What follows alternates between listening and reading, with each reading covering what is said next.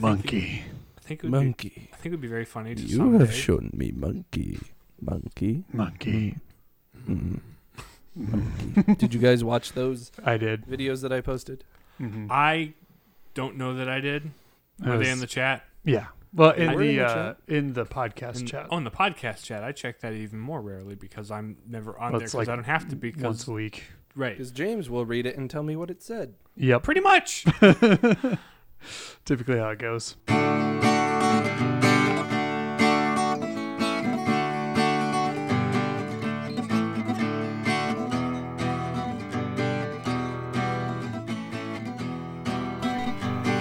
Or if there's a video worth watching, he'll say, "Hey, did you see that?" And I'm like, "No, I was in class and I just looked and saw that you were complaining." Imagine the episodes that we've been watching recently of Attack on Titan and how you'd expect it to go with the monkey meme from Kung Fu Panda cartoon. I see. That would make sense. It's still pretty good though. Oh, of course. That was a good spoiler evasion.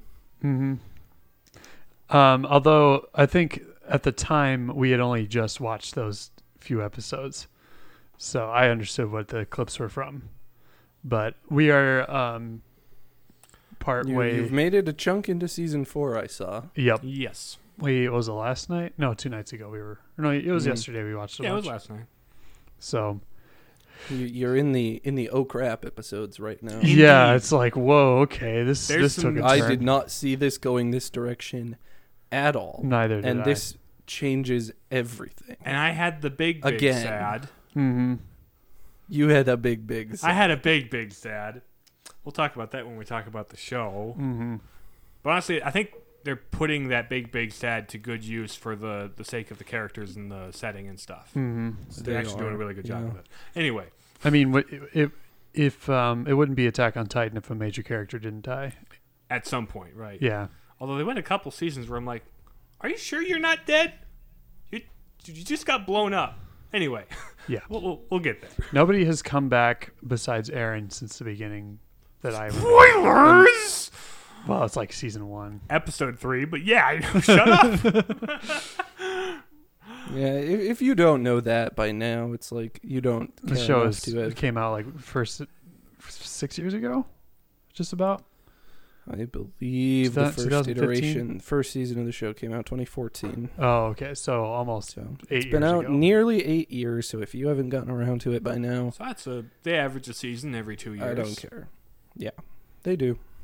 But now is a good time to get into it because Because it's all there. Yeah. Almost. It will be by the time you get to that point. Right. If you're just starting it now. Yup. So good else? things are happening there. What else has gone on? What else? I mean, we went home for a weekend for did. different reasons. Mm-hmm. Well, similar reasons. Well, both to see our family, and of course, we also got to visit our mutual niece and Yep. Nicholas. That was fun. We had all of the nieces and nephews in my family together on Saturday, so that was a lot of fun. For like the first time, if I understand. Yeah, I don't think Zaylee, I don't think the nephews had met her before, so that was pretty cool. Yeah. And also Lou hadn't met Zaylee yet either, so that was pretty fun. She's a little over 6 months old now, so she kind of knows what's going on a little bit. So she thought that the baby was pretty cool, so that was fun. The other baby, I should say. So yeah, it was pretty fun, and a couple. Well, Ryan wasn't able to make it because he's still recovering from foot surgery. So, but yeah, the vast majority of the family was together, and so the occasion was to the birthday party for my mom. So, good times. It was a fun weekend. Not fun driving to or from Detroit Lakes. Yeah, there was some bad visibility with the snow and the blowing around. Well, on Saturday when I drove out, it had ice rained on like Thursday night, which turned into very cold and wind. So it was just ice everywhere, nasty ice. That was also the Super Bowl Sunday you drove back. Yep. We both drove back because I had school the next day. Yeah. The superb owl. It was a game. It was quite a game. It was rather entertaining to watch. I was like a little sad that the The Bengals lost. They were kind of the underdog team of sorts, but for once it was a game where I was like, I don't really mind if either of these teams win. Mm-hmm. I have no investment. Both of them deserve it. Yeah. And I am just more than glad that Matthew Stafford finally got a Super Bowl. Yes. The instant he leaves Detroit. Yep. He goes and wins the Super Bowl. That season. And ends Tom Brady's career. Yeah. Some people are like, I don't know, he might come back. It's like, dude, just be done. Nobody's going to surpass what he's done. You have to go out on top. Yeah. If you had that kind of money and that kind of success and could retire whenever you wanted to, why wouldn't you just retire?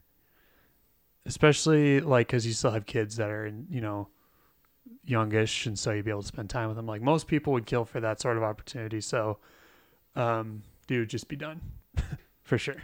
It was funny because it was like sources say Tom Brady's going to retire, and he's like, oh, wait a second, I didn't say that yet. And then a week later, he actually retires. It's like, okay, why didn't you just, when everybody was like, saying happy retirement, why didn't you just roll with it? But whatever, it is what it is. You don't tell me when I retire. I tell me when I retire. And I'm retiring now. Not because you said so. But. Because I want to. Because I'm Tom freaking Brady. A lot of sports icon people are retiring. I believe Shaun White, the Olympic snowboarder, this is his last Olympics. Professional downhill goer? Yeah. Trickster, in fact. Professional redheaded trickster. Of course, retirement. Isn't that all of the redheadeds? What's that? Isn't that all of the redheadeds? Yes, and his retirement will mean nothing because gingers have no souls. There is no reward for him in rest. He started at the top, but it was all downhill from there. Yep. Yeah, no. He went square and got rid of his flowing mane. Yeah, that was maybe he was starting to get some gray in there. That might have been part of it. Yeah, you got to keep the snowboarder dude hair. Mm-hmm. It's just iconic. Wear helmets. Let's see who else is retired. I don't follow baseball outside the Twins too closely, but I saw there was a few players that retired. Do you like baseball? Hey kid, I'm a computer.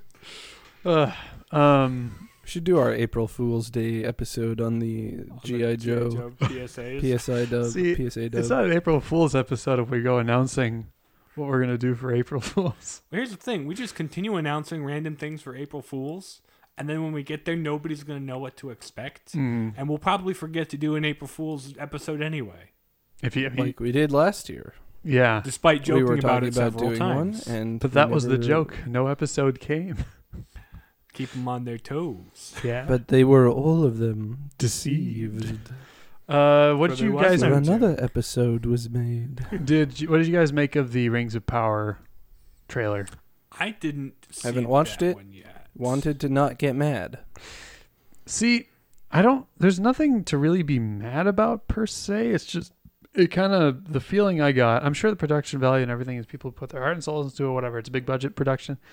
I'm just like, what's with this Kirkland brand Lord of the Rings I'm looking at here? That's just the vibe I got. Amazon. Yeah. Amazon is what that is about. Your Prime delivery Lord of the Rings universe. It makes sense Whole that Foods. they recast characters because of the age of the actors. Because they're old. Yeah. And people made, or I don't know if there was an actual controversy or people trying to make a controversy about, people of different ethnicities and so forth playing elves and dwarves or whatever. It's like, I don't really care about that.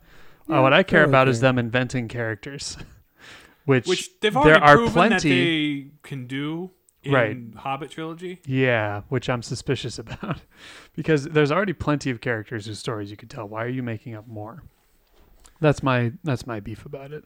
But again, I'm going to try and watch the show, I think, with an open mind, but not expect to be impressed. I haven't seen the trailer yet. I saw that it existed and didn't watch it yet. Mm-hmm. I did, however, see new Doctor Strange trailer and heard Sir well, Charles Xavier's voice. Oh, I was gonna bald say Sir man. Topham Hatt, but that'd be the wild Patrick multiverse. Stewart. Sir Patrick Stewart. Ah, yes. I heard his voice. I'm like, oh, okay. Mm-hmm. I'm not sure, but okay. There's only one person that can be. Yep. It's not like they would tease an actor and then recast him as somebody It's the multiverse of different. madness. Psych, it's This Star is the Trek. time. Nobody this is saw the that time coming. to rope in X-Men characters. This is like the way they can without not making sense. At this point. See, I personally think the MCU is past the point where X-Men would be helpful or useful. Yeah. But I think it would be funny if, so you know how in the 90s, Rogue of the X-Men was like ridiculously strong and could fly around? Because she wasn't later and she wasn't before, but like during the 90s that was her thing. Mm-hmm. Because there was she was working with like Mystique or whatever in her gang, and she absorbed the powers of Miss Marvel, Carol Danvers. Oh boy. And I'm like, you know what? I think it would be kind of funny to see the character they're trying to hype up and overpower get knocked down a peg, and maybe that might turn her into an interesting character a little bit. Besides fighting with Thanos and suddenly being weak for no reason. Anyway, we're not going to get back into. I really hope we get a Sir Ian McKellen to show up as Magneto. as Magneto. Although And Gandalf the Grey in the same movie. Yes, because why not? Well, it's a multiverse. I Wait, mean, how do you know about It's a Gandalf? I met him. Honestly, I'm a little bit surprised they didn't go with the younger actors from the First Class and Days of Future Past movies, but at the same time, they don't command the same amount of respect and nostalgia as the original actors do. Because they were from the early They beginning. they were of the okay X-Men. for the movies they were written in, and it was just they're kind of mediocre movies. X-Men is kind of a classic case of the actors being way better than the script they were given. Exactly. The only time like the actor matched the script was the two Wolverine movies that exist. Mm-hmm. There was no Origins movie. What are you talking There about? are only two, no more. They didn't no completely less. ruin both Wolverine and Daredevil. Or Well, not Daredevil. the bat. Daredevil had already Batfleck had already ruined that. I'm Mm-hmm. talking about Deadpool. He had a different D name and also wore all red. Yep. So, there's that. So there's that. Speaking of D names and wearing all red, We're the Palladium Papists. I'm James. I'm Nathan. and I'm Riley. That That has absolutely nothing to do with what we're talking about. no, none whatsoever. There is a D name. There is a reddish character, Yeah, more like yellowish, orange. Anyway, We're talking. But the It's a D- philosophical today. In a world where one man will decide whether to pull a lever and kill one man, or not pull a lever and allow 5 people to die, find out in Philosophical.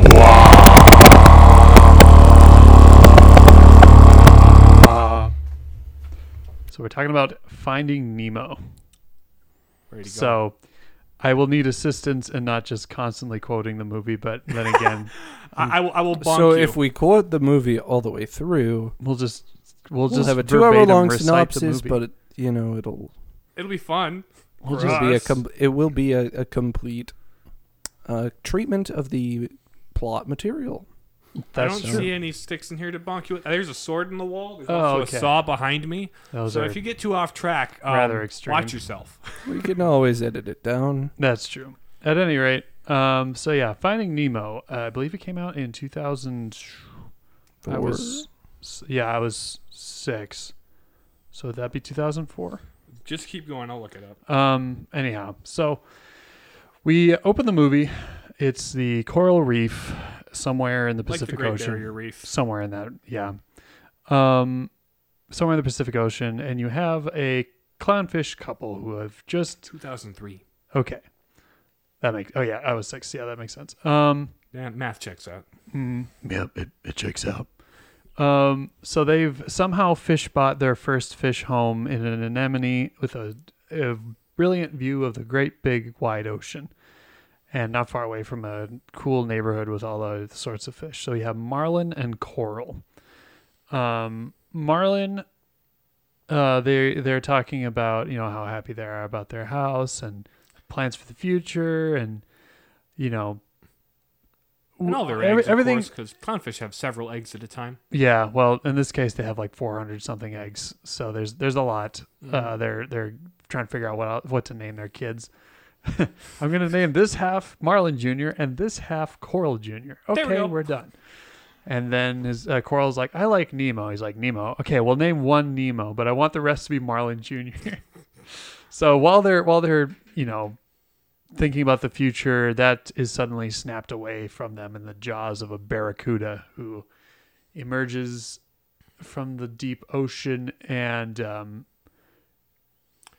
Coral fails to return to the safety of the anemone, which they have stinging nettles on, or they have stingers on them akin to a jellyfish, and but the clownfish are immune to that because of the coating on their scales and whatnot. But anyway, so Coral, instead of retreating to the anemone, decides to try to protect the eggs, which is impossible. So the barracuda knocks out Marlin, and he goes out cold and wakes up who knows how long later.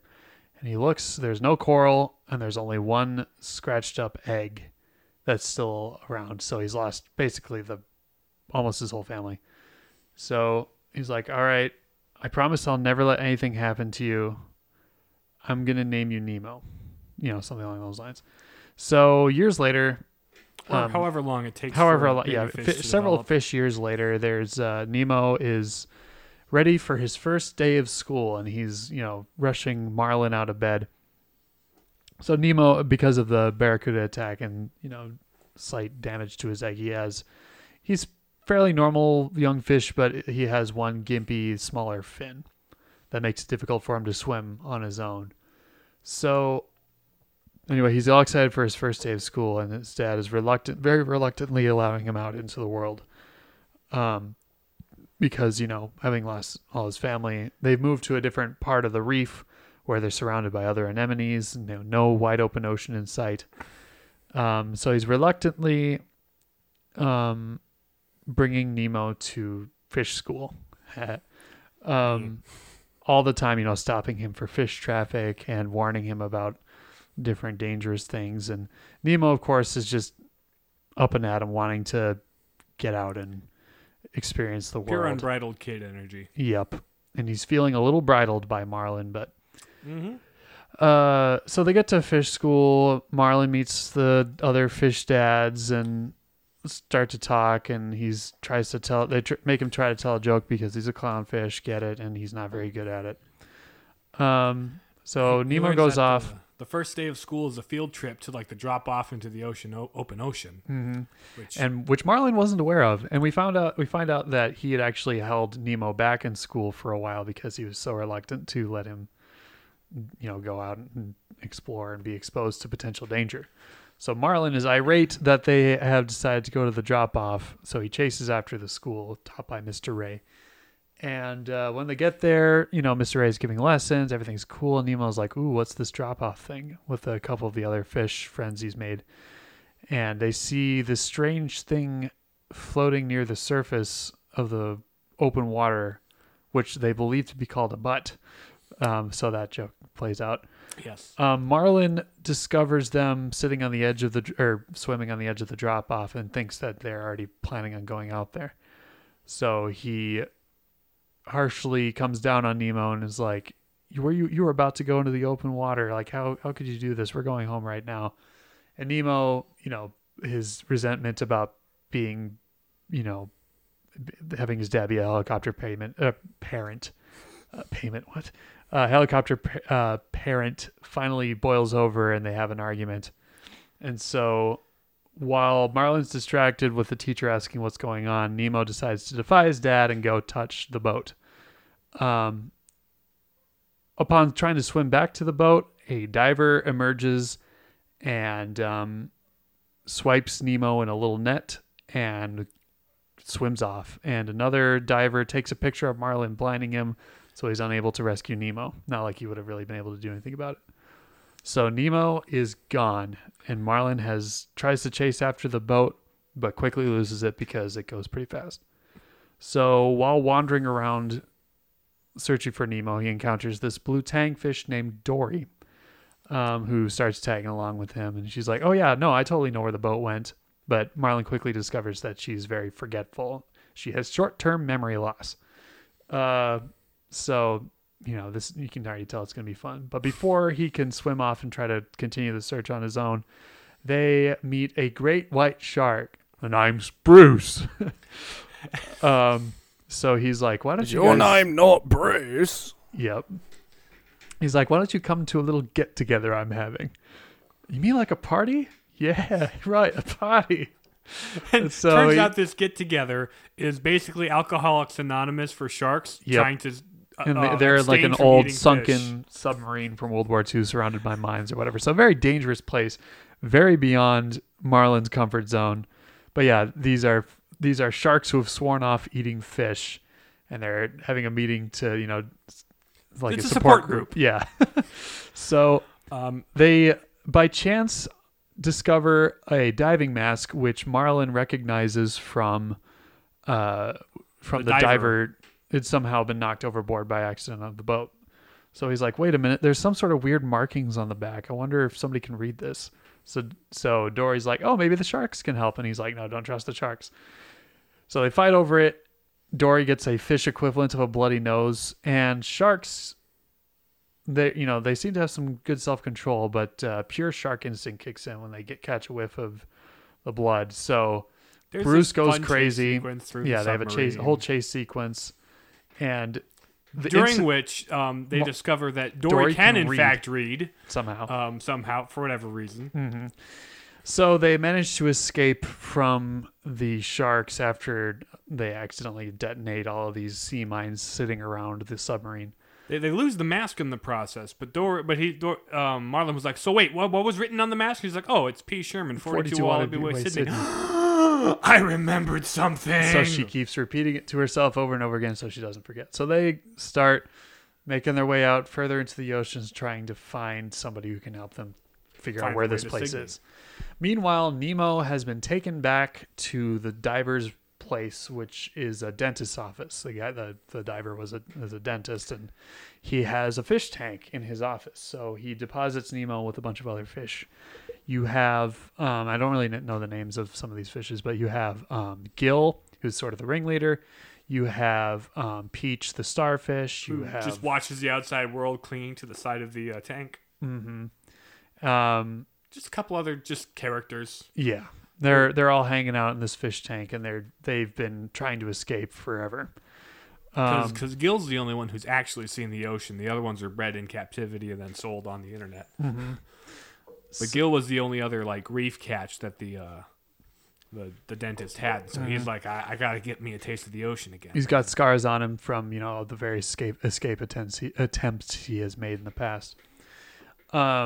So he and Nemo, judging because they both came from the ocean, start to form a bond and also have a bad fin. He's like, it's never stopped me. Mm-hmm.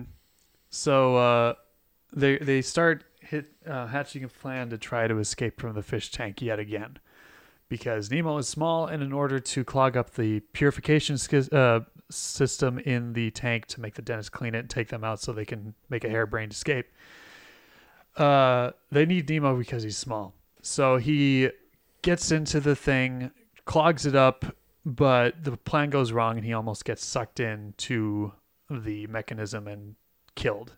And so the other fish manage to rescue him, but it sort of traumatizes everyone, and Gil realizes, oh wait, I've been manipulating and using you, and I'm sorry. So yeah, I have no right to ask this of you. Yeah. True enough. So they're still trying to figure out how to escape.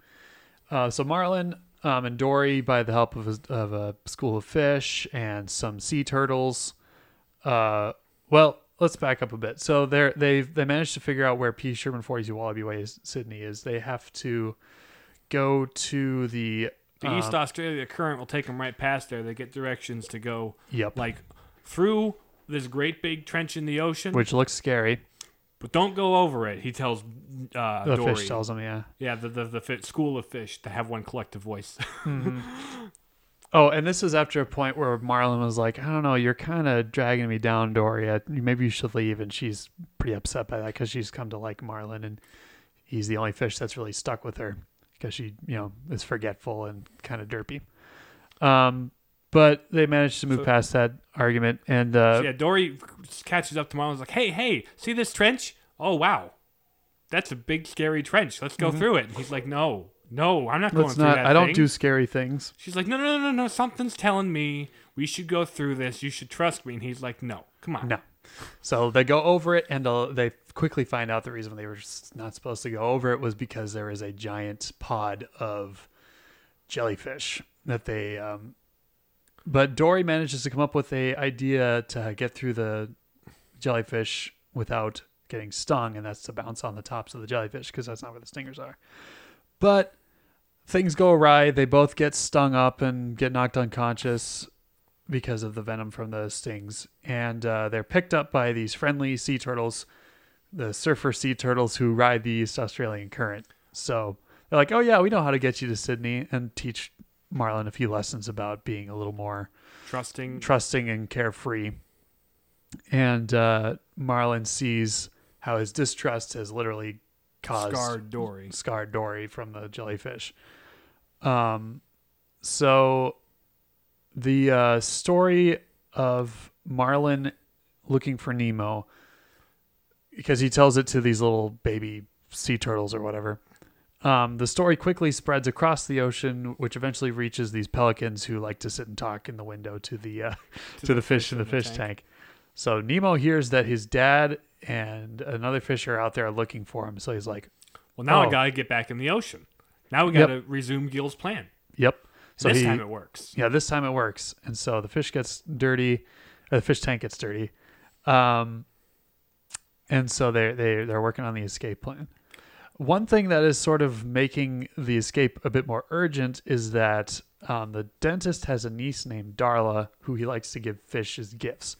However, since she's a little girl and has no idea how to take care of a fish, keeps accidentally killing them. So they're like, okay, we got to get you out of here because you're definitely going to be her gift this year. So, they work on the escape plan, but instead of cleaning the tank by hand, the dentist gets a fancy dancy new electric, airtight filter system, so they can't get out. So on the day they arrive, by chance, on the day that Darla arrives, by chance, Nigel the pelican manages to run into Dory and Marlin, who get chomped. They get sucked up. Yeah, they got transported here by a whale. That Dory managed to connect to. There was a minute where Marlin learned to trust Dory a little more, Mm-hmm.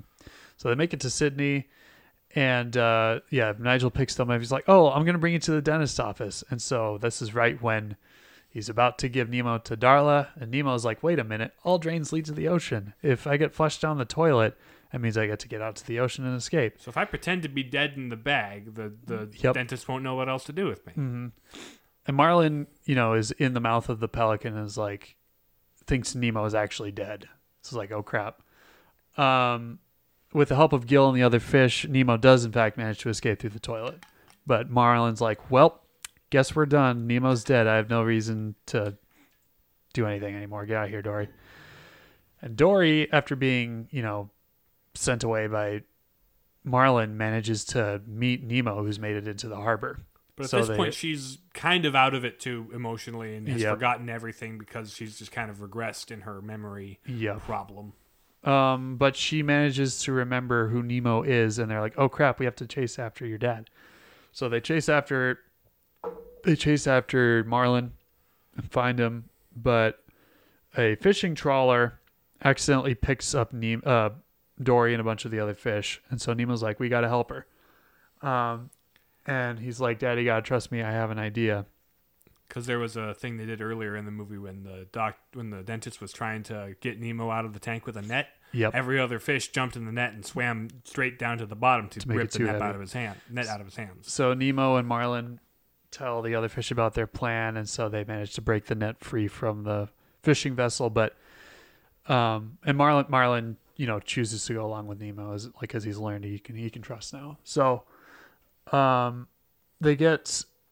Nemo gets beat up a little bit, but he's okay. So they go back to the reef. Marlin and Dory and Nemo are all friends. He's finally going off to school as normal, and Marlin's learned to be a little more trusting and more confident in himself and other people. Yep. And then Nemo has also learned to appreciate and love his dad. So that's because he realizes this whole time he was only trying to protect him, and in fact he went the whole ocean just to protect him. Yep. Because at first Nemo didn't believe it. He's like, my dad going in the ocean. He hates the ocean. There's no way. Meeting sharks. He fought 3 sharks. What are you talking about? Yep. That's like 4,800 teeth. So yeah, and that's the end of the movie. Oh, yeah. Happily ever after. The second one never happened. What are you talking about? It was merely okay. Yep. So let's see. This is a movie we all grew up with. So what are some of the things we like about Finding Nemo? Who starts? Well, a lot of quotable lines in this film. Yes. Partially. That there are. Just from watching it so many times growing up. But it's very, like, the dialogue and the characters are all very colorful and honestly, a lot of good bits. The dialogue is so fun and snappy that I didn't even get all of it until I was an adult. Not for dirty reasons, but it's just like the complexity. Oh, that's more of the complex joke. than I gave it credit for. That's actually hilarious. Yep. Or like I didn't fully understand the whole Bruce and his gang's Alcoholics Anonymous group. Yeah, for until the it's fish like, habit. oh, that's what this is. That's funny. Who thinks of this stuff? Yep. The wonderful people at DreamWorks or Pixar? No, Pixar. I can't remember who did Pixar. that. Yeah, Pixar. DreamWorks was the weird Will Smith shark thing, I think. Oh, yep. Yeah, Shark Tale. Yeah. I also think it's like interesting how very grounded in real marine biology the movie is. Yeah. Like the turtles pick them up from the jellyfish because turtles will eat jellyfish to get high. Yep. And the turtles are kind of like surfer bros, bunch of stoner surfers. Yeah. You so totally rock, Squirt. And like how the loosen up and trust your child like advice that Marlin gets comes from Crush. A sea turtle. These people bury their eggs on the sand and just trust that their babies are going to pop out and get to the ocean in time. It's like, let's see, you lay your eggs, hatch. Little dudes just find themselves back in the big old blue, all by themselves. When do you know they'll be ready? Well, you never know, but when you know, they'll know. When you know, they'll know, you know? What are you talking about? Yeah. They kind of teach. The characters are all fun, too. We spend like there's a lot of like small set pieces with these different sets of characters, but all the characters are just these fun little episodes. Mm-hmm. And even the fish tank characters, like every one of them has their own little like personality quirk. Like there's the one who believes that her reflection is another fish. Oh, that's right. It's like all the fish have like this. It's like little mannerism, something that's kind of that captivity hasn't been kind to them. It's like apparently fish aren't meant to be in a box, kid. It does stuff to you. Yeah. And then there was the one guy who just freaks out when the bubbles show up. And then you have Bloat, I think, is the pufferfish. Yep. Who's he's a pufferfish. So the tank isn't really appropriate for him. And then like the little cleaner shrimp who's just constantly Jacques. There's the germaphobe who's like, he's been in the ocean. He hasn't been decontaminated. Yeah. Yeah, you have the germaphobe and just all kinds of fun characters. I think it's funny because all they have to do is stare out into a dentist office. And so they treat dental work as a spectator sport. It's like, ooh, it's a root canal. That's not going to be pretty. He's using the shoulder technique.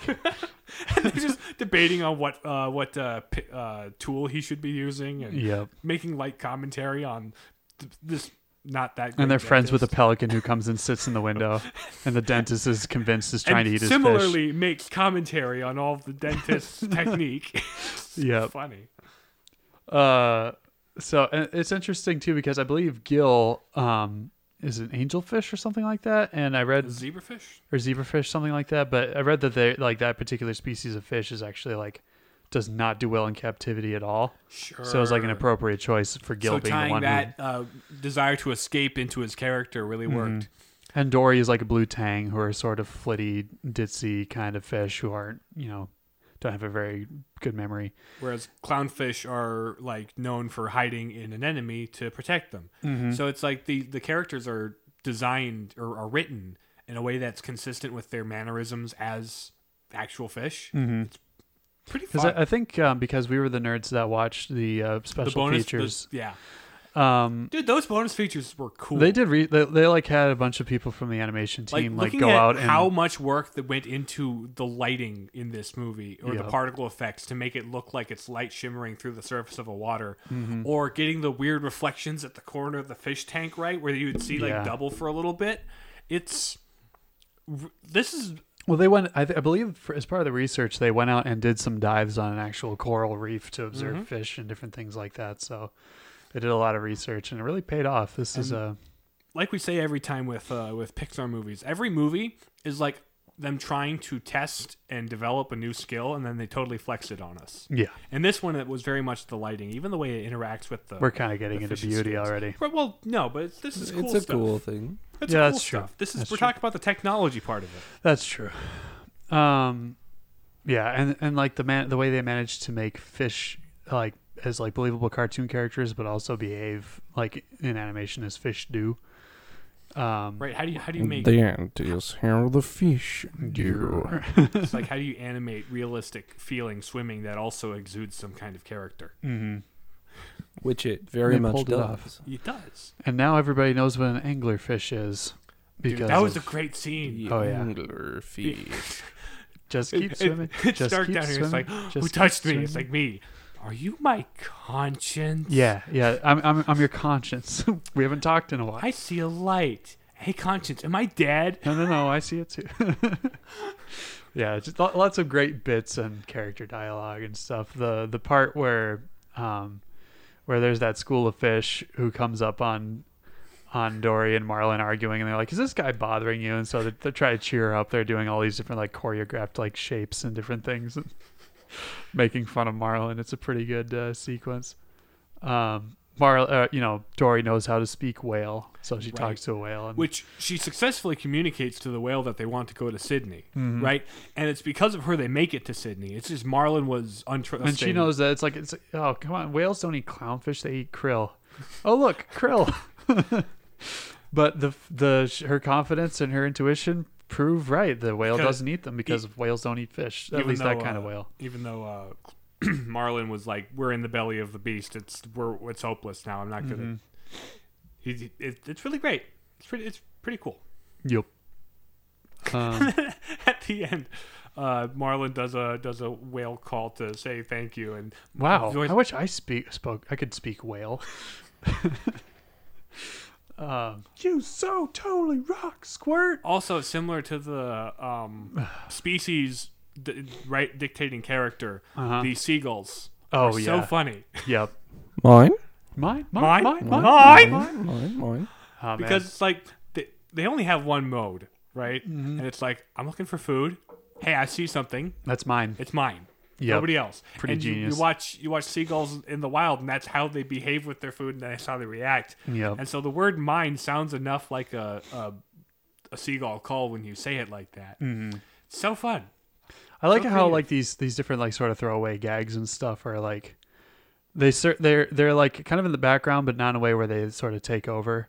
Because you have the seagulls and then you have the crabs who are like just playing with bubbles, and then every time somebody else walks up to them, they're like, "Hey, This is hey." our spot. Also, the pelicans. There's because one pelican mistakenly tries to eat Dory and Marlin, but they're like, "I'm not about to become breakfast," until they get lodged in his throat. And so there's all these other pelicans who are sitting on a sailboat watching, and it's like, looks like this guy had more than he can handle. I should probably go help the guy. And I was just like, Yeah. All right, don't everyone go flying off at once. So yeah, a lot of great bits, a lot of just Because this movie is very much an adventure. yes, It's like you've got a beginning, and then you've got a call to action, and then just a lot of little set pieces on their way. it's the point where a it hero's becomes- journey. Right. Exactly. Yeah. You got Marlin in his place of comfort, which he's very dependent on comfort and staying safe. After the initial incident scars him in that way. Yep, and he's forced out of that comfort to ascend to a goal, and you have sort of a Jonah and the whale scenario, even though he's a fish, whatever. But he has a sort Go of and prophesy to Sydney. yeah. What's the fish equivalent of sackcloth and ashes? Oh gosh, I don't know. I don't know. Sand and seaweed. Fishing I don't net? know. Yeah. Seaweed and clothe yourselves in seaweed. Coat your face in sand. Yep. So great movie. One of the classics to be sure. Real fun stuff. I could go on and on. I mean, we could again We go do back in to fact front the entire go movie. on and on. Yeah. Just keep swimming. Just keep. Just keep swimming. Just keep swimming. What do we do? We swim. Swim, swim. So And so it's great. You've got I think another thing that Pixar does is creating a duo of characters to center the movie around that really contrast in fun ways. because Marlon because and you've Dory. got Marlon, who's like very holding on to the worries of the past, where Dory doesn't. She can't. Literally can't remember. So she just moves forward. It's like She's let very things roll off happy her and because carefree. she can't do anything else. So you've got Marlon, who teaches her to care long term about things, and then Dory, who teaches him to just kind of go with the flow a little bit and let things happen. It's like, nothing. I promised I'd never let anything happen to him. It's like, that's funny. If you never let anything happen to him, then nothing would ever happen to him. That's the paradox of that. And then she sort of keeps forgetting attitude. Nemo's name throughout the entire movie. Yep. Until like, the Fabio. very end, of course. So towards the end of the movie, like Marlon just sort of casually reminds her, like, it's Nemo, right? He's go easy on him. He's lost his son, Fabio. Bingo, Nemo. So yeah. Any other cool things we want to talk about with Finding Nemo? We could also talk about the fact that Nemo's name is probably an allusion to the Jules 20,000 Verne novel Leagues Under the 10,000 Sea. Leagues Under Or the Sea. 20,000. 20,000? 20,000. 20,000, sorry. Yeah. 20. Like that. But yeah, Some number of leagues Good. under the sea. good literary No more. reference there. No less. Which literally means nobody, as the translation of the name Nemo. So, Yes. Which is itself an allusion to the pseudonym that Odysseus gave to the Cyclops in the Odyssey. oh yeah, there's that Oh, too. yeah. We're And in this multiple is very much references. an Odyssey. Yep. It is. But also you And- got But the other, Nemo isn't nobody. No. Well, and then Marlin refusing to let anything happen to Nemo is sort of not allowing him to grow and Not become explore things and And to become anything. become an individual and establish an identity. Mm-hmm. So that's an important piece. You gotta, at some point, you gotta face some of the danger in the world. Well, we're dipping into other things, but Yeah, I suppose we can start talking This about. is I think that still qualifies as a cool. it's cool stuff. Yeah. Yeah. Also, like a lot of the characters' names are like marine-based Yep. things, where you got like Coral and Marlin Mhm. and Dory. They're all like referring to like nautical and aquatic things. Yep. Gil. That's, Yeah, exactly. yeah. There's oh man, another Jacques. Jacques. Jacques Cousteau. Jacques Cousteau. Yeah. exactly. I don't know what that has to do with a shrimp, but that's. But also, it that's sounds there. vaguely French, and he's kind of got. He's a this- French this, shrimp, yeah. I don't know. He's got a French Gourmet accent. personality, being Yeah. the cleaner shrimp who just eats the crap off the walls, literally. Yep. That's what he does. Because that's apparently gourmet. Yeah. To him, Jacques, no cleaning. I Maybe it was like the red and white stripes or something like that. It was. I mean, probably either a whatever it combination of is. a lot of things. That's just like, you know what, this has got to be the character. And they're fish tank secret society that meets at the fake volcano and the Mount Mount Wanahakalugi. Wahoo wahee oh. You must swim through the ring of fire. Which they just turn the bubbles up a little more. It's so funny. Bubbles, my bubbles. Good stuff. Great movie. Should we get into the transcendentals then? Let's. All right. Truth. What truth can we find in finding Nemo? People don't flourish when you put them in a box. Yes. Be it fish, like that's in one way represented by the fish in the tank, but also represents where Nemo is with his helicopter parent. Yep. Where it's What's the marine equivalent of a helicopter? Like one of those helicopters with the pontoons. A submersible? I don't know. I don't know. Don't be a submersible parent. Yes. Yes, very much so. But yeah. But it's interesting that he's kind of pulled out of one tank and into another. Yeah. Where he's very much limited by his circumstances. You know, his dad is... And at first, well, he kind of... Like, that's a source of resentment for Nemo. He gets into trouble because he's trying to show his dad, I can be an individual. I can go out and do something crazy. But ends up getting, put in a fish tank because of it. But Marlin, being the dad that he is, even though he's forced to overcome his fear of the ocean because the ocean took everything, pretty much everything he's loved. And he was the one that wanted a seaside view in his anemone, right? Yep. He used to be an adventure-loving, just like living life fish, but yep. Having things Tragedy. taken away from him and that seeing the danger of the ocean firsthand scarred him more than it scarred his son, literally. Yep. So he there are some ways too where, like, Nemo's sort of the naive son, but he doesn't completely understand like his limitations, which is kind of borne out. He's got the gimpy fin, like he can't swim very well on his own. But also he learns to kind of work within and push past those limitations, being able to stop the filter himself the second time, and then later having the idea to save Dory, you know. And Marlin on his own, like, he has to face the ocean, basically all the scariest things, because there's jellyfish, there's sharks, there's explosive sea mines, there's, whales and pelicans and all these things that, are deadly because the ocean's a scary place. It can do some damage, but he manages to overcome all these obstacles for love of his son. And by surviving these obstacles, he gains a wisdom. Yes. He learns that by facing certain dangers and by being exposed to the scary things, he can better navigate them. Mm-hmm. He can better deal with them. Yeah. So there is a time and a place and a way to be exposed to the bad things in a way that allows is healthy and allows for safe navigation of them in the future. Expanding your boundaries and working, and broadening your horizons, so to speak. And sometimes it's worth it to trust people. Mm-hmm. Sometimes not trusting people gets everybody hurt. Yep. And so it's only when you let go and trust another person that you can trust that he is actually able to succeed and save his son. Just keep swimming. Indeed.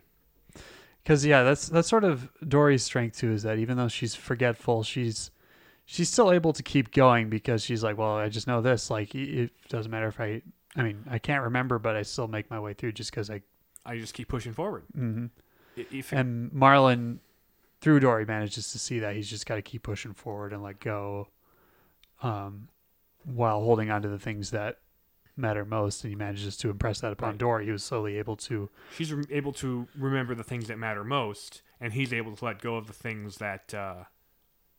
in his past. Mm-hmm. Let's see, any other truths? Well, those are the three main themes of the main characters, pretty much. Fish are friends, not food. I think we can all agree on that. It's almost Lent. Yeah, crap.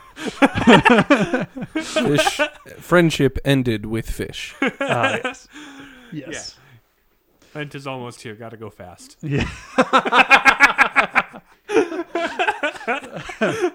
Catholic Sonic be like. Anyway. Goodness. Goodness gracious. Goodness gracious me. There's Dory, for all of her derpiness and flaw, is good. Mm-hmm. Indeed. It is desirable in a certain way to be Dory.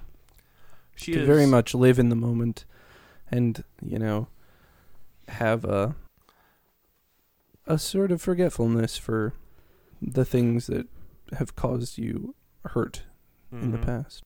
Mm-hmm. She even immediately forgets when she is literally hurt by the poor decision of Marlin. right? It's immediate that she's still got the scar on from the jellyfish stings, but she just doesn't remember it. Yep. She's okay. But through her,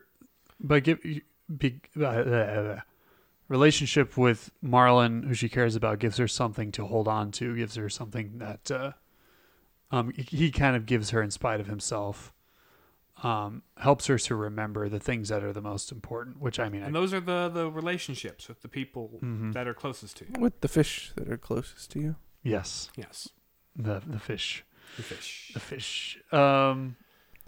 The fish with apparently rational souls. Yep.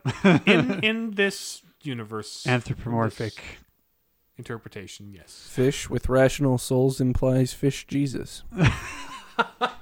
And a fish fall. I think I've discussed the weird off-brand. Have you seen the off-brand Finding Jesus cover? Oh my gosh, it is such a weird show. I'm pretty sure we've talked about this before, where like the whale is like fish Jesus, and anyway, it's a whole thing.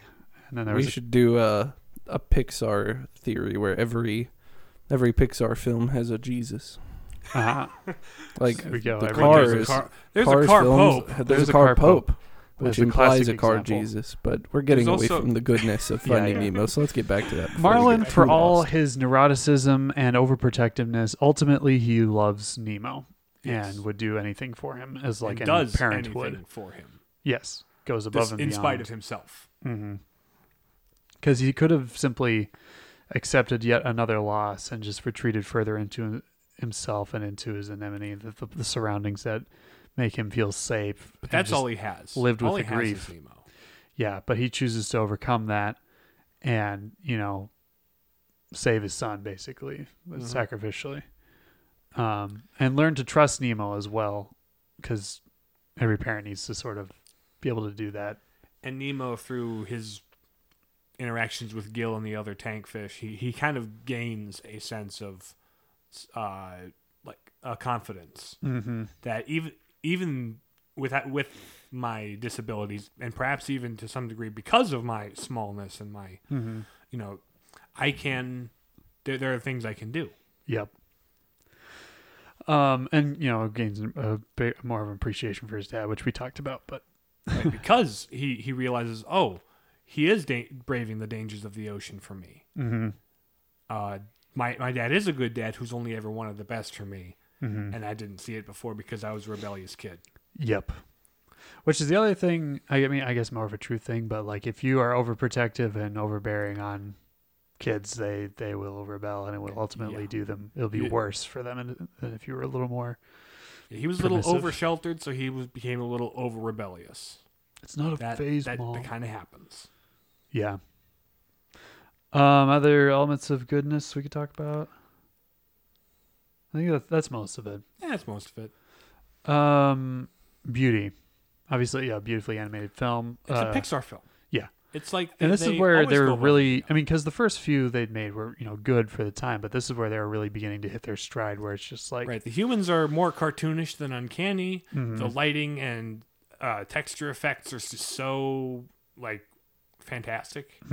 They're slightly stylized and punched up, but there's also a believability to the reef. Yep. Like the colorfulness of the reef in real life is reflected in this animated feature. You got the scales on the fish, the feathers on the birds, and like all these different details and things that just make it, it's And, really like, cool. The dust specks on the water and the way the light goes through the bubbles. It's like they were really flexing their new water lighting technology on this. Yep. The voice acting is rather brilliant as well.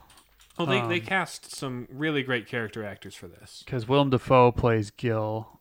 Let's see, who plays Marlon? There's Ellen DeGeneres, Yeah. and she's fun to listen to. Her delivery is funny. Yep. She plays the character well. Who plays Marlon? Albert Brooks? I don't know who that is. Yeah, I haven't seen him. I'm not familiar with his work, but it's. But yeah, you have Willem Dafoe in there. He's really good. And then some regulars from the Pixar world. Wait, Jeffrey Rush is Nigel? Evidently so. Ah, Um, didn't know that. Eric Bana. Oh, I think he's like in the background or something. Anyway, cool stuff. Just every voice fits the character to a T, and really well delivered, really well directed. Mm-hmm. Fun Score is great. Oh, yeah, it actually really is. There's kind of to a lot of the tracks in the soundtrack. There's a ethereal, floaty quality to it that you would get the vibe of being underwater just from listening to it. Yeah. So it does a really good job setting the atmosphere. There aren't a lot of like tracks that like pop out, but when you hear the music, I mean, the main with theme the is visuals, recognizable enough. Yeah, but it's mostly when the visuals are in tandem with the music that it's like, oh, this is cool. Because I mean, the ocean is pretty wild and pretty cool. And so the way the music kind of fits each scenario, it's okay. It's pretty good. Mm-hmm. Did like Alan Silvestri do the score or something? I don't know. Maybe could have been that. You were just on IMDb. I know. I'll just pull it. A reopen tab. Any other? The writing very well written. The characters are they're fun. I'm H2O intolerant. I'm obnoxious. It's just the part where we quote everything. Yes. Actually, no. This entire podcast. Let's get to Unity before we devolve. Yeah. Come on. Who wrote the score? It's fine. I don't need to know. Oh, yeah. I don't know who any of these people are. Okay. So Unity. How do the constituent parts add up to the whole, or whatever? Yeah. What is the unifying principle, rather? Yes. I guess Nemo. I mean, it's called Finding Nemo, and honestly, it's the father's relationship to Nemo that is the center. Because he doesn't just find Nemo; he finds everything that is his reason, like how he finds how to live through it all. And Nemo finds Nemo. Yeah. And Marlin finds himself. And it's interesting too because in how loss can discovery. Help. Yeah, but like through loss, you yet find things about yourself that you didn't know before. Because Marlin loses the majority of his family, but is still able to love Nemo in his own way through his grief and overcome tremendous obstacles to save him. Nemo learns he's actually, as kids need to do, learns he's capable and able to, do things on his own. Dory finds relationship and something and a place where she can actually belong. Yeah, people she can belong with. Mm-hmm. The fish tank fish eventually find freedom in the epilogue. Kind of. They're still in the bags and they don't know what to do about that. Yep. Find a nice friendly swordfish. Yeah. Just like the aside when we're watching the story permeate through the entire ocean, you've got these two swordfishes that are dueling each other. Oh, good form. It was wicked dark down there. He couldn't see a thing. How's it going? Yeah, there's like a lobster in the trap they passed by. There was, and then you just have the dolphins like telling the story, and you can hear just like as they dive above. You can hear pieces of it. No, Unity. Yeah. I mean, finding. It's pretty self-explanatory. So, any other things? Anything else we'd like to bring up? We good? Nope. I have about 100 quotes on standby in the back of my brain. Yeah. For when the opportunity arises, but aside from that, no. Yeah, same. That's so totally rock, Squirt. Well, thanks for listening to the Palladium Papists. You can listen to us on Spotify, Stitcher, Google Podcasts, and Apple Podcasts. And leave us a rating to let us know what you think of the show. Follow us on Twitter and Facebook at Papists. And if you have any questions, comments, concerns, or complaints, or suggestions for future episodes, email us at palladiumpapists@gmail.com. And we will find you guys next week. Well, we won't be finding it. That's not how this podcast. Anyway. Oh, we will find. You'll find us. We will find you, and we will tell you about movies, books, and TVs and video games. We'll talk to you later. Bye. Bye. See ya.